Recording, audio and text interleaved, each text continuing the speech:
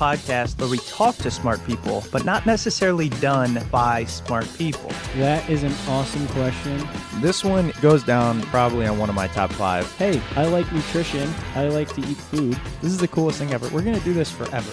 I wish I paid more attention in that class. You know, I'm going to be honest, I don't understand that. As a man, I don't get it. Welcome to smartpeoplepodcast.com. Hello and welcome to Smart People Podcast, conversations that satisfy your curious mind. Chris Stemp here as always, and thank you so much for joining us. I'm going to make this quick because we have a great episode for you, one I know you're going to love, and I really just want to give you the goods. So what are we talking about today? We're talking about a subject that is kind of near and dear to our heart. We do this a lot, and it's the idea of creativity. But we're looking at it in a slightly different manner. If you think about the idea of creativity, being creative, those moments when you're expressing your creativity, it often brings about emotions such as joy and pride, exhilaration, and we love that feeling of either creating something out of nothing or really just thinking about what could be. But here's the thing. New research from our guest shows that although we think positively about this creativity, when it really comes down to taking action on it, oftentimes we struggle to accept these new ideas and we revert to the old, stale way of doing it. Our guest this week is Jennifer Mueller. And Jennifer is the author of the new book, Creative Change: Why We Resist It, How We Can Embrace It. And in this episode and in her book, what Jennifer did is she looked at a lot of corporate CEOs, top executives, and other business leaders. And what she found, no surprise, is that they want creativity. They need real innovation in order to thrive in a competitive world, and they ask for it. But through her research, she realized that oftentimes these business leaders are rejecting creative solutions and choosing to embrace the familiar. So we're going to be talking about different ideas about how to embrace that creativity. And can we actually utilize our mindset to turn on or off this idea of creativity and embracing it in an instant? Just a little bit more about Jennifer. As I mentioned, she's the author of this book. She also holds a doctorate in social psychology and has taught at top business schools such as Wharton, Yale, and NYU. She currently serves on the faculty at the University of San Diego, and she lives in Solana Beach, California. Sounds nice. So we're going to turn it over here to Jennifer. Hope you enjoy this episode. Don't forget, smartpeoplepodcast.com. You can find all of our episodes and sign up for the newsletter, bottom right-hand corner. Thanks so much for listening. And don't forget to tell a friend you are enjoying Smart People Podcast.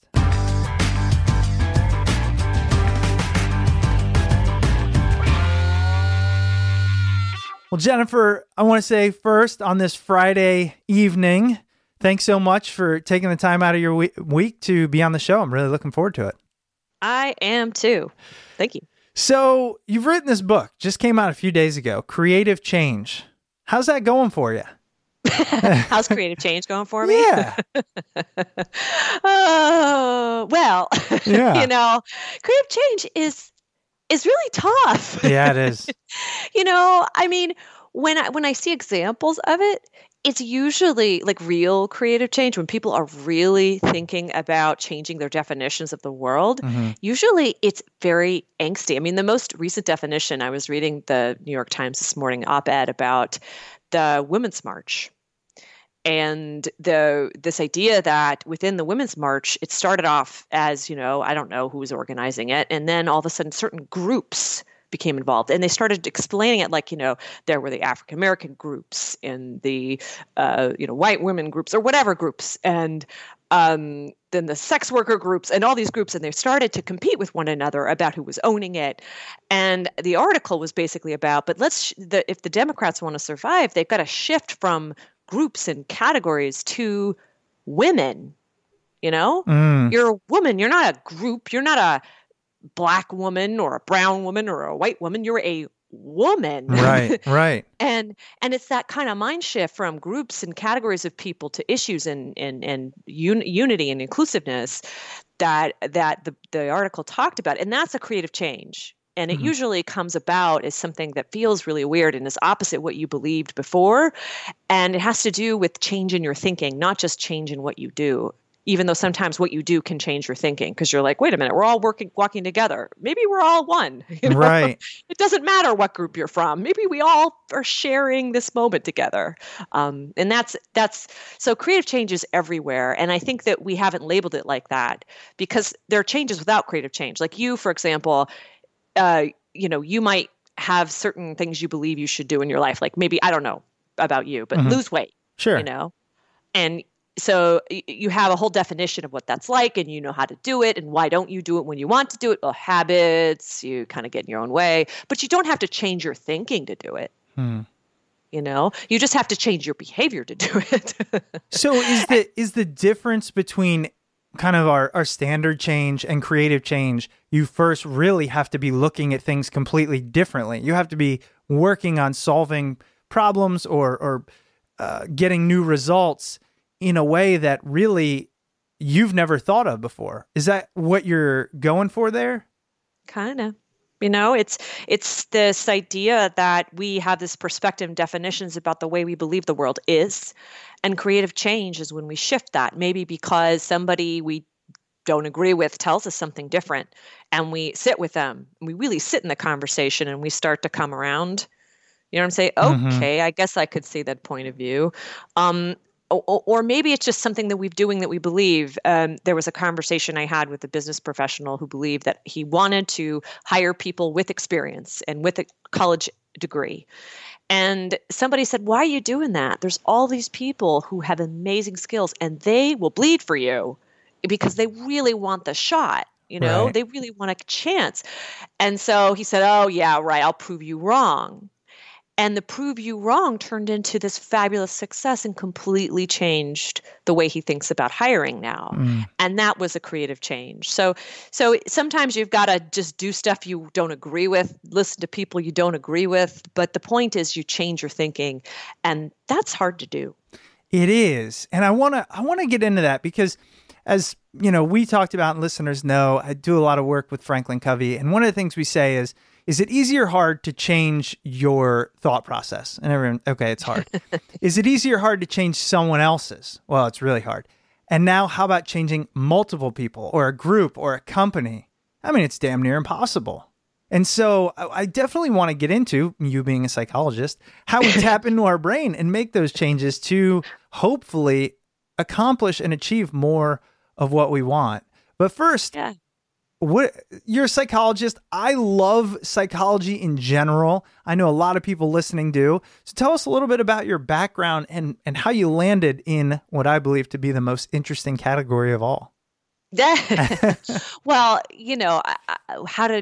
I think I just wanted to find a job where I could, I don't know, not have a boss. I don't want a boss. I just want to do my thing. And academia allows for that. And so when I first started off, though, out in academia, I was interested in health psychology. And actually, truth be told, I studied marriage. And what I learned in my early 20s is if you study marriage and you go on a date and the guy asks you what you do and you say you're a psychologist, that falls flat. But then he says, what do you study? And then you say marriage. That's like, the date is like killed. Do you know what I mean? No, I actually, I have to tell you, as you were explaining that, I'm thinking about my dating days. And I swear, if I put myself in this position, if we would be sitting across the dinner table and you said, a psychologist, I would be like, oh, this is amazing. Going to be the best conversation ever. And then you said marriage, every red flag in the book would go up. And I'd be like, yeah, it's probably not worth it. Exactly. I felt like there were many reasons why I wanted to get out of that business, but that was one of them. And I had this chance to work with this amazing woman named Teresa Mabile. She is the mother of all creativity research, and she was at Harvard Business School, and I was a little Brandeis student. And the discussion, as I remember it, was Joan Tucker, my advisor then, looking at me and saying, Jen, Teresa's looking to work with somebody. She doesn't have much money, and none of the Harvard students will work for so little. But I told her, you'd be perfect for the job. So I got this job working with her and then fell in love with this field of creativity, partially because I think we're so in love with it, And one of the things that you notice about marriage is that when people are in love, part of what makes them feel in love is newness and that uncertainty and that not knowing. Yeah. So wait, what happens when it starts to get certain? Well, they say if you really want to rekindle that feeling, that you find new things to do together. So in other words, creativity and doing creative things is how you enrich your marriage. But what I learned about creativity is that's why we love creativity, because it's unknown. Because sometimes, we talk about uncertainty as something, we hate, we don't like it, uncertainty, we're fearful, to get away. But the truth is we're also passionately crazy in love with it. Like it makes our lives better to not know. Yes. Because we can hope for something and then we start to imagine what it would be like. I mean, remember those days when you were first dating your wife or spouse or whoever, and you didn't know if she was actually going to return your call. Mm-hmm. And she did. Oh, she did. Not at first. But anyways, I really don't want to go down that path. We're happily there. It's all good. Right. But that then increased your interest, right? Yeah. And so it's that kind of love we have with creativity. And so the people in my field have been talking about that for years. And what they've been talking about is how to generate these ideas that are creative. And that's great and wonderful. But they haven't been talking about the other side, which is the uncertainty people have about these ideas. But the great news is that when you talked about it first, you're in Franklin Covey and you're like, how do you change your own mind? How do you change other people's minds? Mm-hmm. How do you change your corporation's minds? And people are like, oh my God, This is impossible. The great news is that people do love creativity and they do love renewal and novelty because it can add to their lives and make the world wonderful. And as long as we have that, as long as that exists, then there's the possibility of changing people's minds, because what they discover when they do is that life isn't boring. Right. It reminds me of, I heard somebody once say, people always crave stability. But the thing, and you kind of said it, the thing that makes life great is instability and not knowing what's around the corner. And at first maybe, but then they said, imagine if you knew what was going to happen before everything happened. It would literally be awful. It would be the worst thing ever. It would be the worst thing ever. I mean, this must be how, and some billionaires and some kings describe, if you look at their psychology, they describe this, like, because when people like them, they figure it's like almost because of their money, or, they don't have that level of uncertainty and not knowing, or at least their uncertainty is around not knowing if the person is liking them or their money. But if you don't have that, it frees you up to not know. And that not knowing when the good thing you want happens is just this wonderful reward, versus they never get that. If you are a creative and you also have this kind of human baseline of fear, which we all have, the survival instinct, how do you find the balance? Because you want to be creative, but then you'll think about it, think of all the things that could go wrong, and then just stop. And I think that's at the basis of a lot of what you've seen. Yeah. I mean, I think the reason why the work really became successful was it validated a lot of creatives, like thinking like, wait a minute, that rejection I just got was so extreme. Like you didn't get the, well, that's interesting, not for us. You got the, that's stupid. Why would you ever do that kind of rejection? And what my work suggests is that the reason why those reactions are extreme is because uncertainty makes emotions more extreme. So when that decision maker who rejected you is uncertain, their reaction is going to be stronger than if they're just rejecting you and they're just kind of bored and it's like, no hard feelings. And so what creative people are experiencing is that they're getting this negativity, and it's not about them. It's about the way the ideas they have make others feel. It's not even about their ideas. It's that creative ideas create this uncertainty. If you're an expert in something and you are the expert and somebody comes along with a new idea that maybe, goes against what you say, if you embrace that idea, guess what? You're no longer expert. Oh, so is it a whole protection of ego type thing? I think that's part of it. I don't think that's front and center because I think it's also the way experts use their expertise. I literally have started to think that experts don't know how to use their expertise when they encounter the new. They just don't know what to do. Like, do they compare what they know to what this new thing is? That's kind of dumb. If it's new, it's different than what you know. It's different than the paradigm, So how do you know if it's good? And I think that experts are really struggling with that, and they haven't read my book and they haven't thought about kind of that side of things. And I think that once they start to see that, and once they see that their job is not to know the answers, but to bring something into the world that allows for potentially a dialogue, just something beyond this. This isn't the end all be all result. Any creative idea has problems. But the point is it going to enrich the world by bringing it into the world and letting it through? And if so, that's why you say yes. And meaning all this get to back to your point of being a creative and feeling nervous and anxious. And the goal of the book is really to speak to both sides, because it's not just the creative, it's the gatekeeper. They're nervous and they're anxious too. That decision maker in an organization, they may not talk about it like this, but it's very stressful to put your career on the line for an idea that you have no evidence will work. It's very stressful. I'm really interested in the research that you put into it. How did you go about researching this topic, coming up with the thesis, if you will, supporting it? I mean, were you in the trenches talking to business owners? Was it a different group you were talking to? Yeah, I started trying to talk to business owners, but the conversations were wacky. Like, I didn't get anything. I'd get weird double speak. Like, this one executive I spoke with was a manager in a pharma. And I said, so what role does creativity play in your everyday life? And he looked at me and he kind of gave me this sneer and he said, I'm not an artist. I have to save people's lives. If I make a mistake or do something wacky, I could kill a patient and we'd have a lawsuit.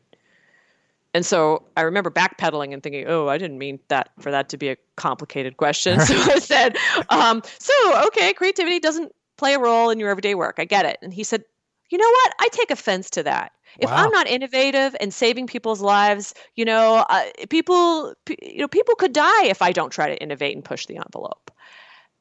And I sat back and thought, what the heck did I just, what? And that's the problem. When you talk to executives, they'll say things like, oh, creativity? Why do I care about creativity? I just want great ideas. Or they'll say, creativity is all well and good, but we want to be profitable and, meet with our strategy and our fees. We want ideas that are feasible. And so creativity, it's almost like you can't get people to admit they hate it. At best, they'll say it's irrelevant. And so what I did was I had to go into the laboratory and I had to look at what people's reaction times were to associating words like creative with words, like peace, love, or heaven, or words like vomit, to kind of get at these implicit beliefs. So what we started to do was we just started bringing undergrads into the laboratory and we asked them, do you love creativity? And they all said, yes. And then we gave them this reaction time test and they all associated creativity with words like heaven, and it was all good. And except, by the way, for engineering students, they associated words like creativity with words like vomit. Really? Yeah. Wow. But when we took the students into the lab and we gave them a mindset task, like a priming task. So one of the things we had them do was we had them write an essay to the solution, or write about the following statement. For every problem, there's one best solution. Or for every problem, there are multiple solutions. And we randomly assign who got the one best solution versus multiple solutions essay to write. And then we asked them, do you like creativity? And we measured their reaction time test on this this what's called an implicit attitude test. And what we found is when people wrote an essay that there are multiple possible solutions, they said they love creativity and they associated creativity with words like heaven and peace. And when they substantiated the statement, there's only one best solution, they said they loved creativity and they associated creativity with vomit and rotten and hell. And they saw a creative idea and they said that wasn't so creative. Oh. And these were like liberal arts students. So these weren't, these are the people who you'd expect to be a pretty conservative test of this. Right. And since then, we've gone into organizations and we've asked people with decision-making authority, because we think this one best solution, this kind of mindset, we think it's really prevalent. And we think one of the reasons why it's really prevalent is because people want to have certainty and they want to be correct in their decisions and they want to have best practices and they want to know how to implement things and they want to make decisions that they can justify to their bosses. And so what we found was merely placing a person in a role to allocate money, merely doing that, pushed people towards this one best solution kind of mindset. And as a result, when they're in that role, they have a harder time seeing value in new ideas relative to the rest of us when we're not worried about, allocating resources and being correct. Do you ever find, or would you say that it's really just a matter of the average person being risk averse?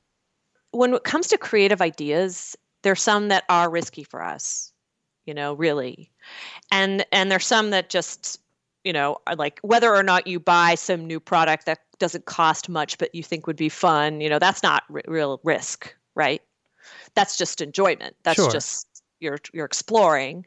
I do think that the issue that I've seen is that people can be risk averse depending upon this mindset that they're in. So if they're in a mindset where they need to solve a problem, they need to do it now, they have to have the right solution, you're going to work, you want to get there fast, you're not willing to make an error. That in that moment, in that mindset, yes. But there's another mindset, which is more about curiosity and exploring. And it's not so much about framing it like risk, it's more framing it like, I just don't know. That's interesting. Let's look at that. Oh, I wonder what that means. And so it's less about being right and being accurate and correct, and more about opening up the possibility to find something that you didn't know before. This week's episode is brought to you by Blue Apron. Not all ingredients are created equal. Fresh, high-quality ingredients make a real difference, so it's important to know where your food comes from. Thankfully, for less than $10 a meal, Blue Apron delivers delicious, quality food courtesy of over 150 local farms, fisheries, and ranchers across the U.S. right to your door, supporting a more sustainable food system and setting the highest standards for ingredients. Plus, with Blue Apron's freshness guarantee, you can be sure that every ingredient in your delivery will arrive ready to cook, or they'll make it right. It's no wonder that they are the #1 fresh ingredient and recipe delivery service in the country. Check it out. I've used Blue Apron and I absolutely love it. I'm not the best cook, but Blue Apron makes it so easy. Let's get right to the good stuff. Here are some of the meals available in April. Spinach and fresh mozzarella pizza with olives, bell peppers, and ricotta salata. Sweet and sour salmon with bok choy, carrot and ginger fried rice. Parmesan crusted chicken with creamy fettuccine and roasted broccoli. And baby broccoli and fontina paninis with hard-boiled egg and arugula salad. Sounds amazing, right? Here's what you have to do. Check out this week's menu and get your first 3 meals free with free shipping by going to blueapron.com/smartpeople. You'll love how good it feels and tastes to create incredible home-cooked meals with Blue Apron, so don't wait. That's blueapron.com/smartpeople. Blue Apron, a better way to cook. And now back to the episode.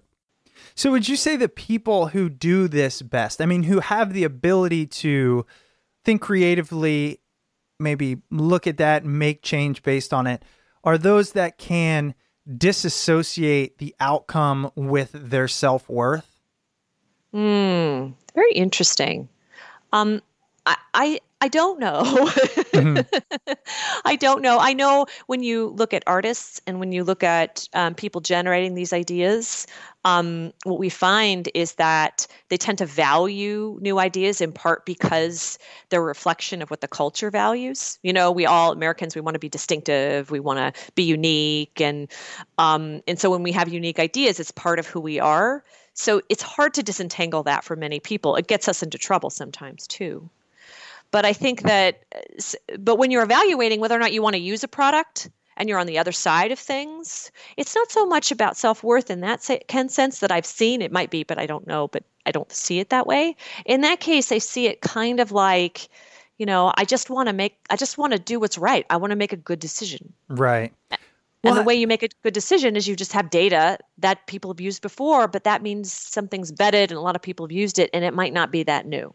Right. I mean, I go back to the example you gave about, say, you go into this role where you have to distribute money or whatever it might be. I've been in similar roles, and I could just put myself in it. If I'm in the wrong mindset, first of all, which oftentimes corporate world, a lot of pressures, it can put you in that mindset. I would think, do the thing that I can convince my boss it was his idea so that the results can be his results, good or bad. I don't care. You know what I mean? Yeah. Yeah. There's a solution in the book that I call the feedback pitch. And it's basically that. It's basically, because the thing about a creative idea is it's new, so you don't really know people's objections to it yet. You might not be aware. There might be all sorts of reasons why this person would object to this idea. And so finding that out is important. And the second piece is kind of making them feel like it's their own, like you alluded to. So the feedback pitch is simply asking a person, hey, what do you think? Hearing all the reasons, and then switching the conversation to ask for advice and collaborate with them to try to make the idea work in their view without, of course, sacrificing its uniqueness. Because sometimes they'll say, look, why don't you just do what everybody else is doing? And that's not the point.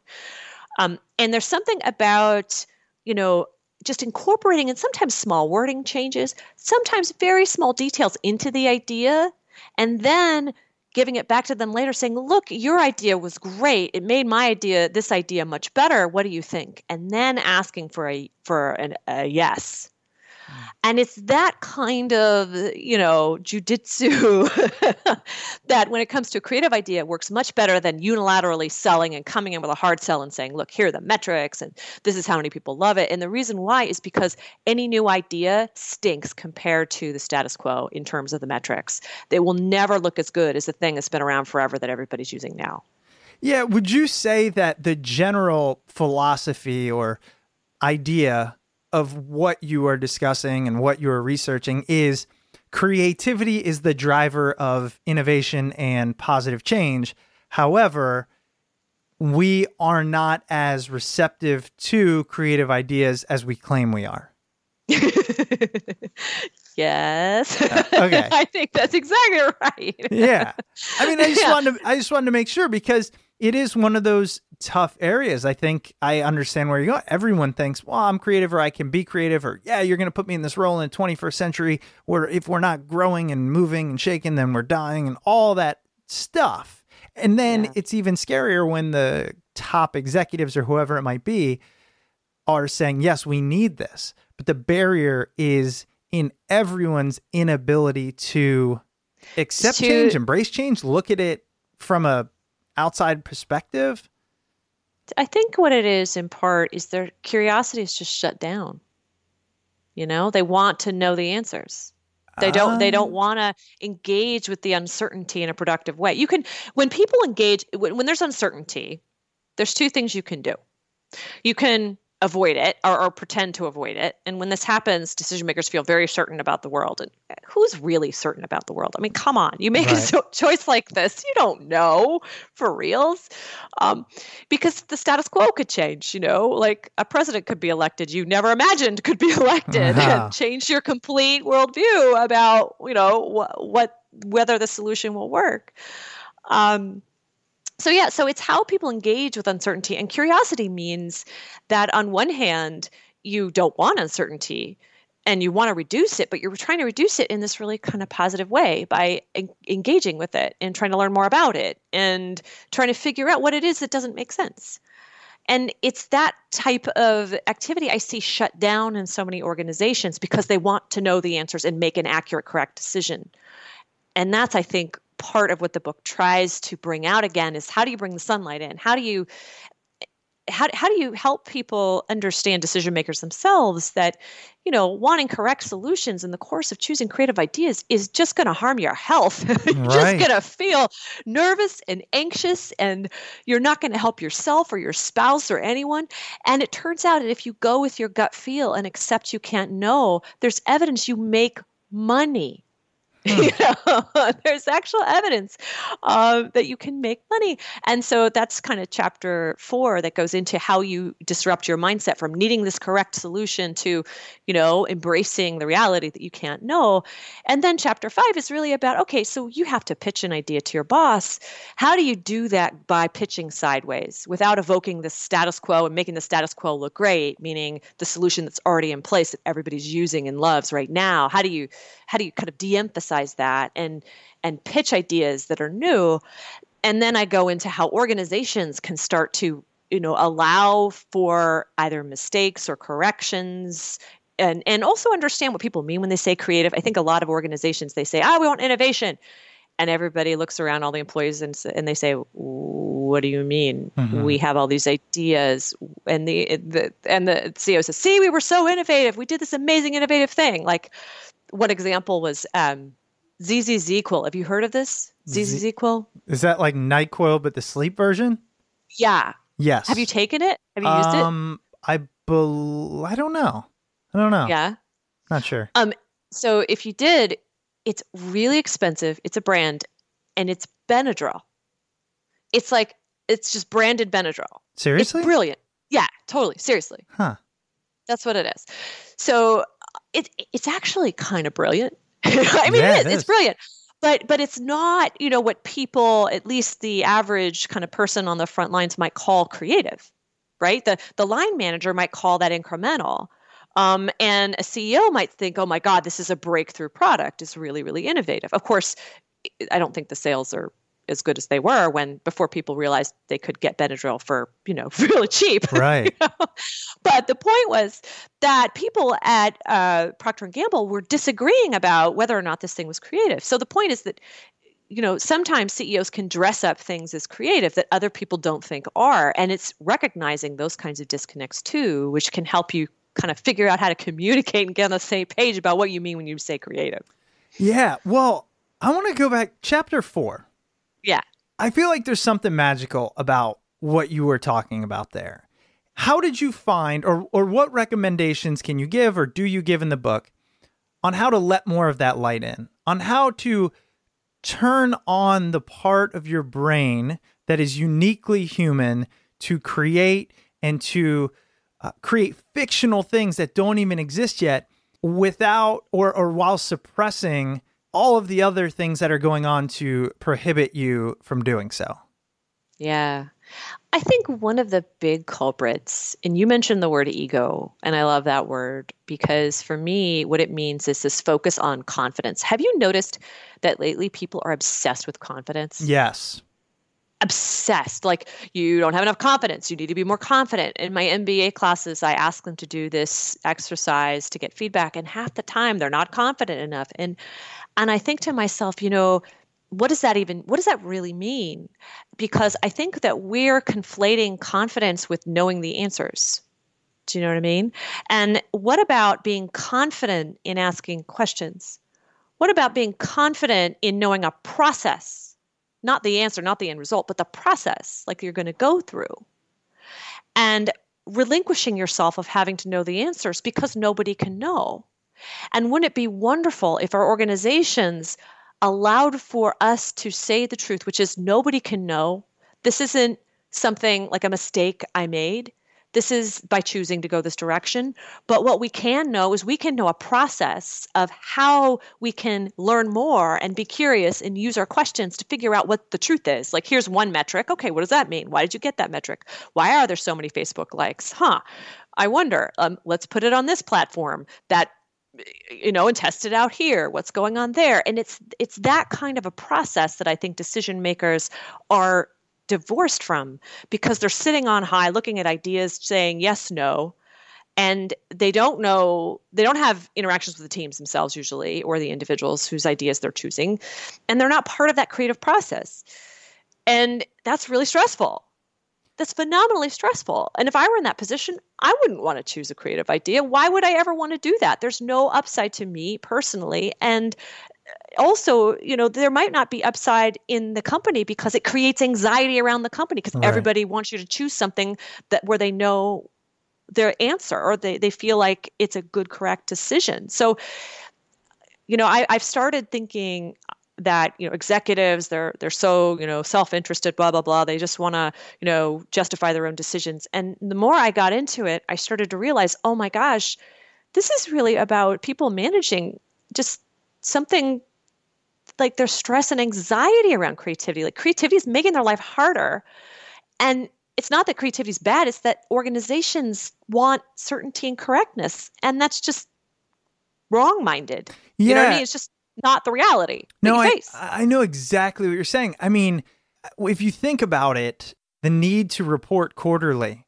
and to show growth and all of that is just so prohibitive to real growth and innovation, because it's so short-minded. It's such short term. And so if you're that CEO or anybody in that business, you can only look to the near future. And by doing so, you are eliminating your ability to think larger. To what you're saying, I mean, nobody wants to follow the guy, even how confident he is, that says, I don't know. You'd rather, I think human nature, follow the guy that says, oh, I know. I definitely know. Of course I know. But it's also something that strikes at, I think it creates a lot of pain. And I think it creates a lot of feelings like, first off, it's a very hard position to be in, because unless you do know, sometimes if you actually do know the answers, sometimes if this happens, if you're the autocrat, but you're benevolent and you do know the answers, groups can still thrive because you actually knew the correct answers. That's true. The problem is that that's very, very, very rare. And most of the time they don't know the answers. And you're only as good as your autocratic leader when you have autocrats in play, So where I go with this is, part of what I'm hoping we can start talking about and having a dialogue about is the kind of confidence we're looking for, and we can feel comfortable with that. Somebody saying, I don't know, that's actually a very confident thing to do. It might be the most confident thing to do, although it doesn't evoke confidence from others. Let me explain to you the psychological backstory Please to this, do. because there's a very deep one, and it has to do with stereotypes. So it turns out that sometimes the mere reason why we like something is it matches in our head our beliefs about the ideal. So people in the U.S. have had, since they've been studying this, an ideal leader. That leader is strong, masculine, tyrannical, charismatic. Sound like anybody you know? A little bit. Yeah. And the problem is that that's the leader. Where did we learn this from? That's the kind of leader that makes for a really good story. If you look in the history books, there are many, many different kinds of kings, but you're more likely to hear about Alexander the Great, who had that exact kind of a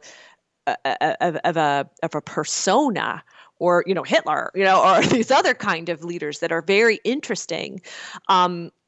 And so we've developed, and our stories like, The Sopranos and Wolf of Wall Street, we see these leaders, examples of these leaders, because they're so interesting to us. But what it does is it gives us this template, and that's what we're looking for in our leaders, because it turns out that when a leader matches that template, we feel safe.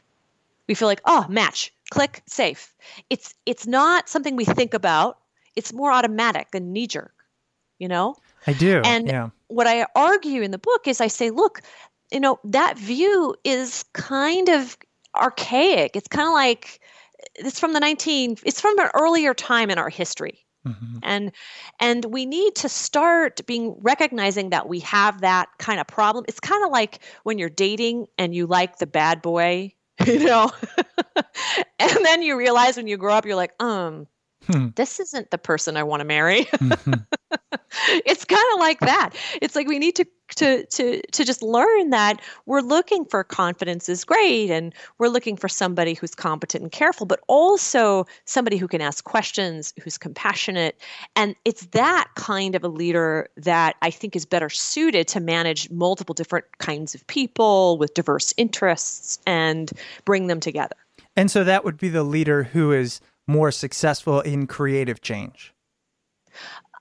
Yes, I think this is a complicated topic because it is true. We have seen the Steve Jobs of the world who were autocrats and who basically forced their vision and edited, but they were right.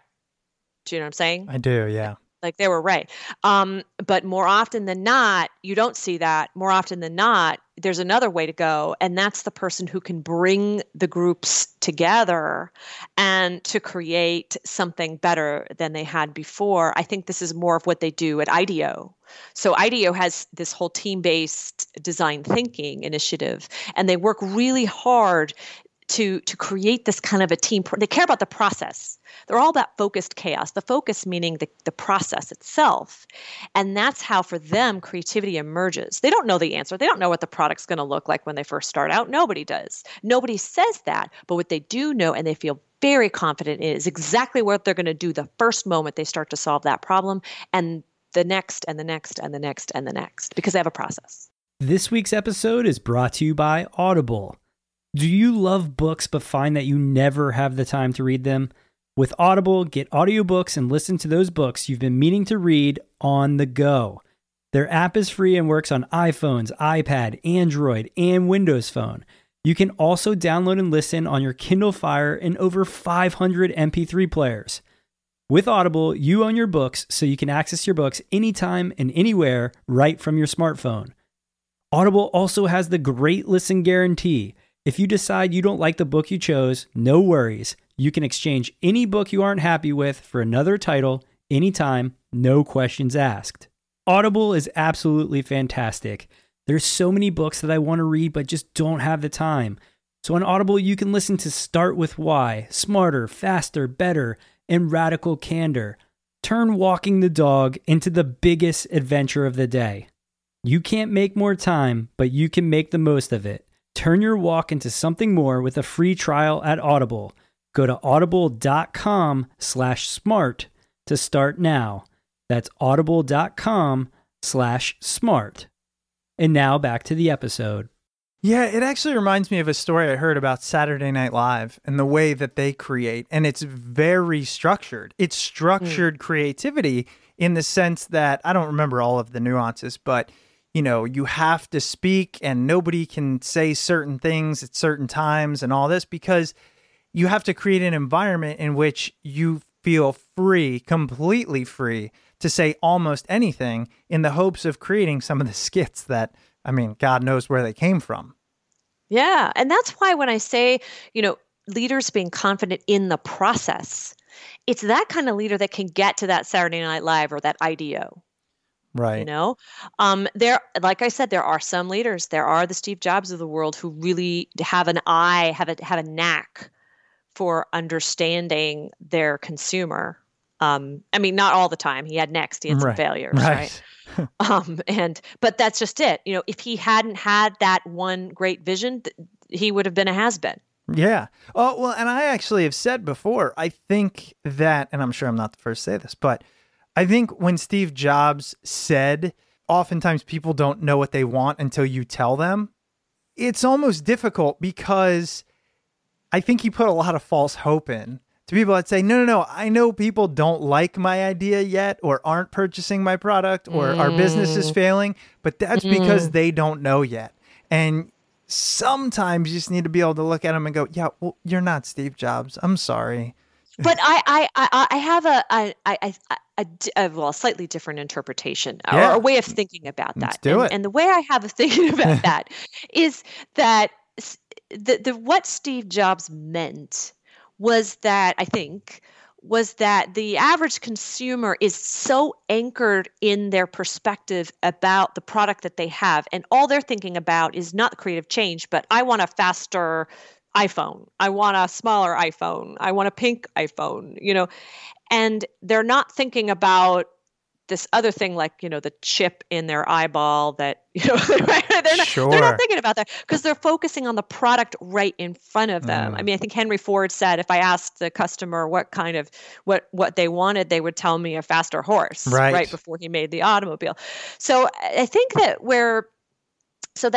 so what it means is that when you're coming up with the radical, crazy idea, the customer's not going to be able to do that. But what the customer can do is once you have that radical, crazy idea, you sit the customer down, and that's when you say, what do you think now? And that's where you can use design thinking to make it work. So in some ways, it's just a matter of when the creativity is coming in. At the germ of the idea, you're probably not going to get from your customer. That's that breakthrough, crazy way of doing something no one's thought of before. It's not really, the customer doesn't know how to think in a creative way. They're not trained. That's not their thing. But they do know how to make it work. Wow. I have to admit, you have creatively changed my view on that topic. No, I understand what you're saying. The other side of it is, it's true that sometimes great ideas do fail. They just do. And it's not because your idea isn't great. It's just because the timing was wrong, or it didn't. People like that familiar enough. It's why in the book I talk about analogies, how you can make the right kind of analogies to things. I think the iPod worked because MP3 players and cassette players were the analogy that were accessible to people. Mm-hmm. I think the iPad, if there was an analogy or algorithm in people's minds where they could make that quick analogy, I think it would have been successful too. But I don't know what it was. And that could have been the disconnect. So when people are trying to figure out, okay, is my product ready? The way to know that is there an analogy out there that fits? That clicks in people's minds and helps them go, oh, that's what it is. Like, for example, Star Wars wasn't pitched very well the first time, rejected by United Artists, and they compared it to the 2001: A Space Odyssey, which is like a psychological thriller with angst, and one thing that they could have done initially when they pitched Star Wars is to compare it to other kinds of movies more similar to Star Wars. Even though it was sci-fi, it didn't look like sci-fi like 2001. It looked like a Western. Do you know what I'm saying? So it was like High Noon in Space. And pitching it like that would have helped it click in people's minds in a way to which they were like, oh, it's similar enough. It has the same, but the differences are kind of cool, not weird. Let's say we are a small business owner, an entrepreneur, a solopreneur, whatever it is, and we get this, but we want to unblock this bias. What are some ways we can be more creative? We can open ourselves up to this, which I actually believe is a evolutionary flaw almost, because we do push back on change. We want certainty in a lot of instances, or at least we feel we want it. So how do we generate those new ideas that we say we like? There's the generation. I don't cover the generation part in my book because I cover the recognition part. But let me tell you how the recognition part helps. So the barrier that people are fighting against that they might not realize they have, is their perspective, the way they're framing the problem, what they think the problem is. And so, for example, if you're designing a table and you want to design a creative table, you're going to have a table that you sit at normally in your mind when you think of table. And that's going to anchor you. There's going to be some features that you just use because that's what you're used to seeing. And that's what you associate a table with. You won't put it on the ceiling. You know what I mean? Right. You won't, make the legs spread out to the side or, wobble in up towards the ceiling itself. I mean, these are not the kinds of things you're immediately going to think about. And so, the generation side of things is to learning how to break that perspective. But the even if you generate that idea, the creative change part is when you can say, ooh, that's the one I want to work towards, the new idea. And what I see entrepreneurs doing is they'll generate a bunch of ideas and, they'll tell their friends and their friends will be like, oh, that's horrible. Don't go do that. And they throw out some really, really great ideas. And so what I'd recommend that they do instead, instead of having their friends say, "Oh, that sucks," start to ask questions. What do you think about this? Why does it suck? How could it provide value? What do you think the problem is that we're trying to solve? And what this does, though, is it creates kind of this dynamic. So the how best mindset, this mindset that wants accurate and correct decisions, it wants to know about constraints and feasibility and who's going to use it and regulations and all kinds of problems. And that's important to talk about. But also equally important is the value it brings, the problem it's solving, how many people it's going to influence, and these kinds of questions that you can ask. And it's having that dialogue that can help you take maybe a solution or an idea that's limping along, that doesn't have legs, and turn it into something great. Okay, that last part, I want to know, because I think I got it, but reiterate for us how you take that idea that's limping along and make it into something great. Yeah. So the first part is to understand that as soon as you put your how best lens on, the lens around having it being correct. Okay, that's the one I want to focus in on. Define the how best lens for us. The how best lens is how do I implement this and make this work? And is it the best idea of all the ideas I'm considering? Okay. Is it the one that is best practice, is going to be received well by people? And as soon as you go there, you've lost your ability to see value in anything new, because anything new, you can't know if it's the best, and because it hasn't been around and you don't know how to handle it. You don't know how to implement it. There's a million different implementation concerns to consider. That's just the way it goes. So I recognize you can be in that mindset, and it can shut down your ability to see the actual value and the actual problem that you want to solve. And so one way to get yourself out of that is to pair yourself with somebody else, or perhaps to engage in a dialogue with somebody else and start asking these higher order questions like, why is this solution important? What problem are you trying to solve? What's the potential that this solution could have? And it's asking these broader level questions about value and about the problem you're trying to solve and the market you want to reach, that can help you perhaps find out why it is that solution you have, how you can improve it, and how you can make it better than what it was before. One of the things that reminds me of is I heard somebody say, if you come up with an idea and you start to dwell on the question, what happens if this fails? That's okay. Only if you also ask yourself, what happens if this succeeds? And that stuck with me because so often when you're creative, you think about worst case scenario. What if I put this money in and it doesn't go anywhere? My time is wasted. What will people think of me? And very rarely do you say, what if I put this money in and it far exceeds my expectations? It changes our business. It changes my life. It changes the world. And I think to some extent, there's a link to what you were saying there. I think so. I think that's in the motivation of, do you actually want to engage in this and go down this long road? But there's another step I would suggest, just in addition to what if I succeed, what is the problem I'm trying to solve? What is the value that this idea brings? And thinking about the idea, because this is how you improve and refine it. And it's also how you can engage in a dialogue with others to kind of keep the dialogue going about it. Because what happens is sometimes we can just say, oh, this is too hard. This novel thing, let's go with the easier thing. Yeah. And sometimes that makes sense to do. But I would argue that the mistake I see people make is they start down the path of looking at all of to your point, of all of the ways it could fail, all the downsides, all the things they don't know, and they focus there, and then they make a quick decision and it's over. And the way you know that you've exhausted it and you've done a good job trying to vet it is you've had a dialogue, and you've not just talked about the bad stuff, but you've also talked about the broader level. What problem is it trying to solve? Who could this help? Why could it help them? What about it is really great?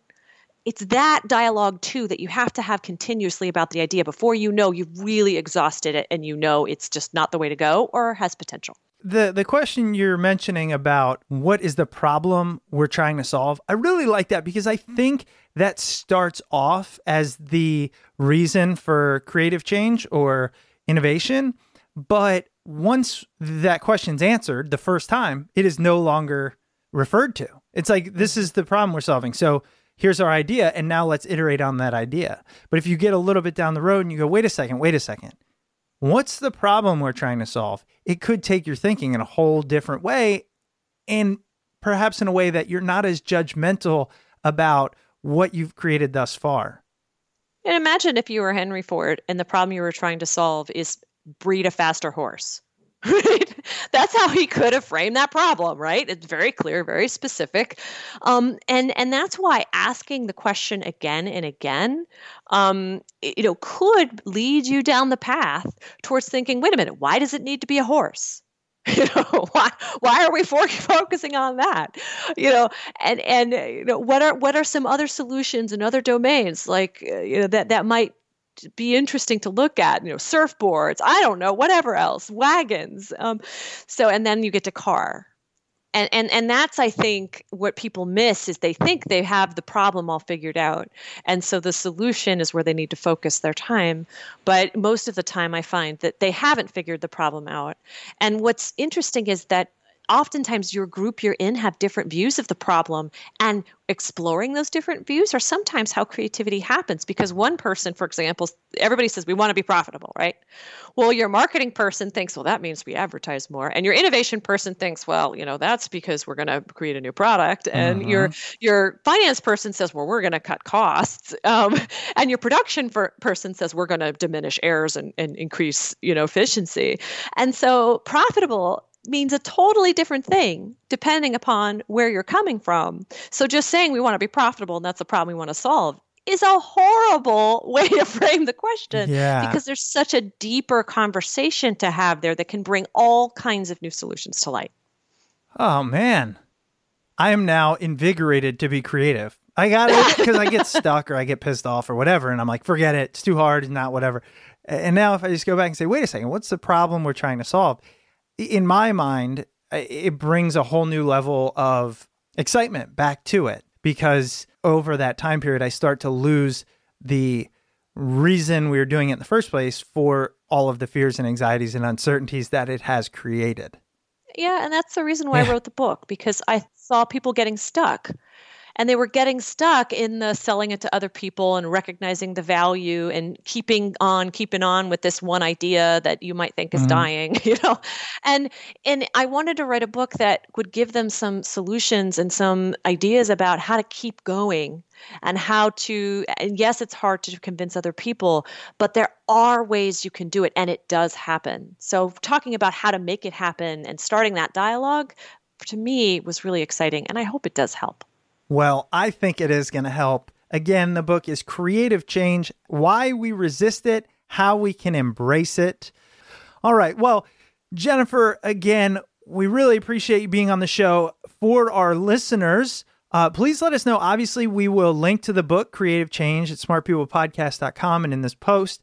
But you mentioned you write a lot elsewhere. So what's your website? Where do you write? Where can they find you? They can find me at Jennifer S. Mueller, that's spelled Mueller.com. And on jennifersmueller.com, I have a section where I talk about stories. And, what I'm hoping is people will read the book and try out some of these solutions and then email me to say, hey, Jen, this worked really well. Or Jen, this didn't work at all. Let me tell you why it did not work. Let me tell you how I would do it better. Because I'll post them. I'll post your stories and you can go there and read some. I have a story there myself. That happened to me. That's using a solution of how to overcome the resistance to creative ideas. And the second place you can follow me is on Twitter, Jen S.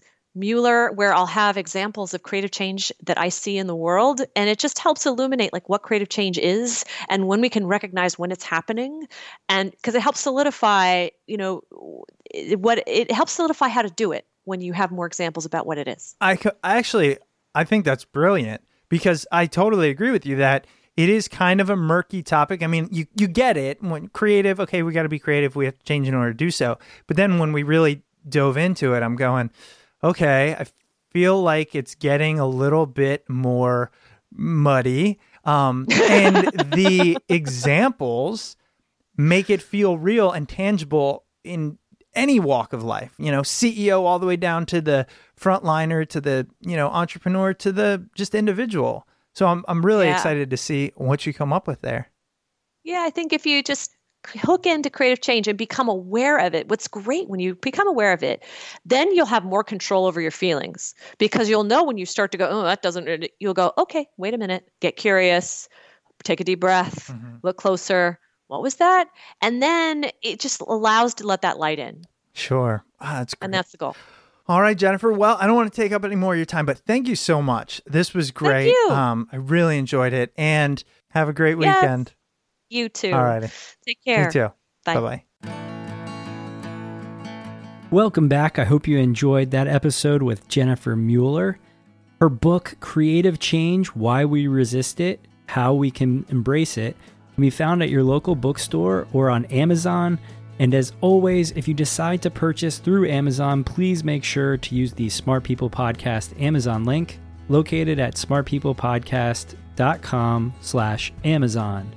If you're looking for other free and easy ways to support the show, you can always head over to iTunes and leave us a rating and review over there, and subscribe if you haven't done so already. If you ever want to reach out to the show, you can shoot us an email at smartpeoplepodcast@gmail.com or message us on Twitter at smartpeoplepod. If you ever find yourself wondering what's going on over at Smart People Podcast, you can head over to the website smartpeoplepodcast.com and subscribe to the newsletter there. As always, we've got some great interviews coming up, so we will see you all next episode.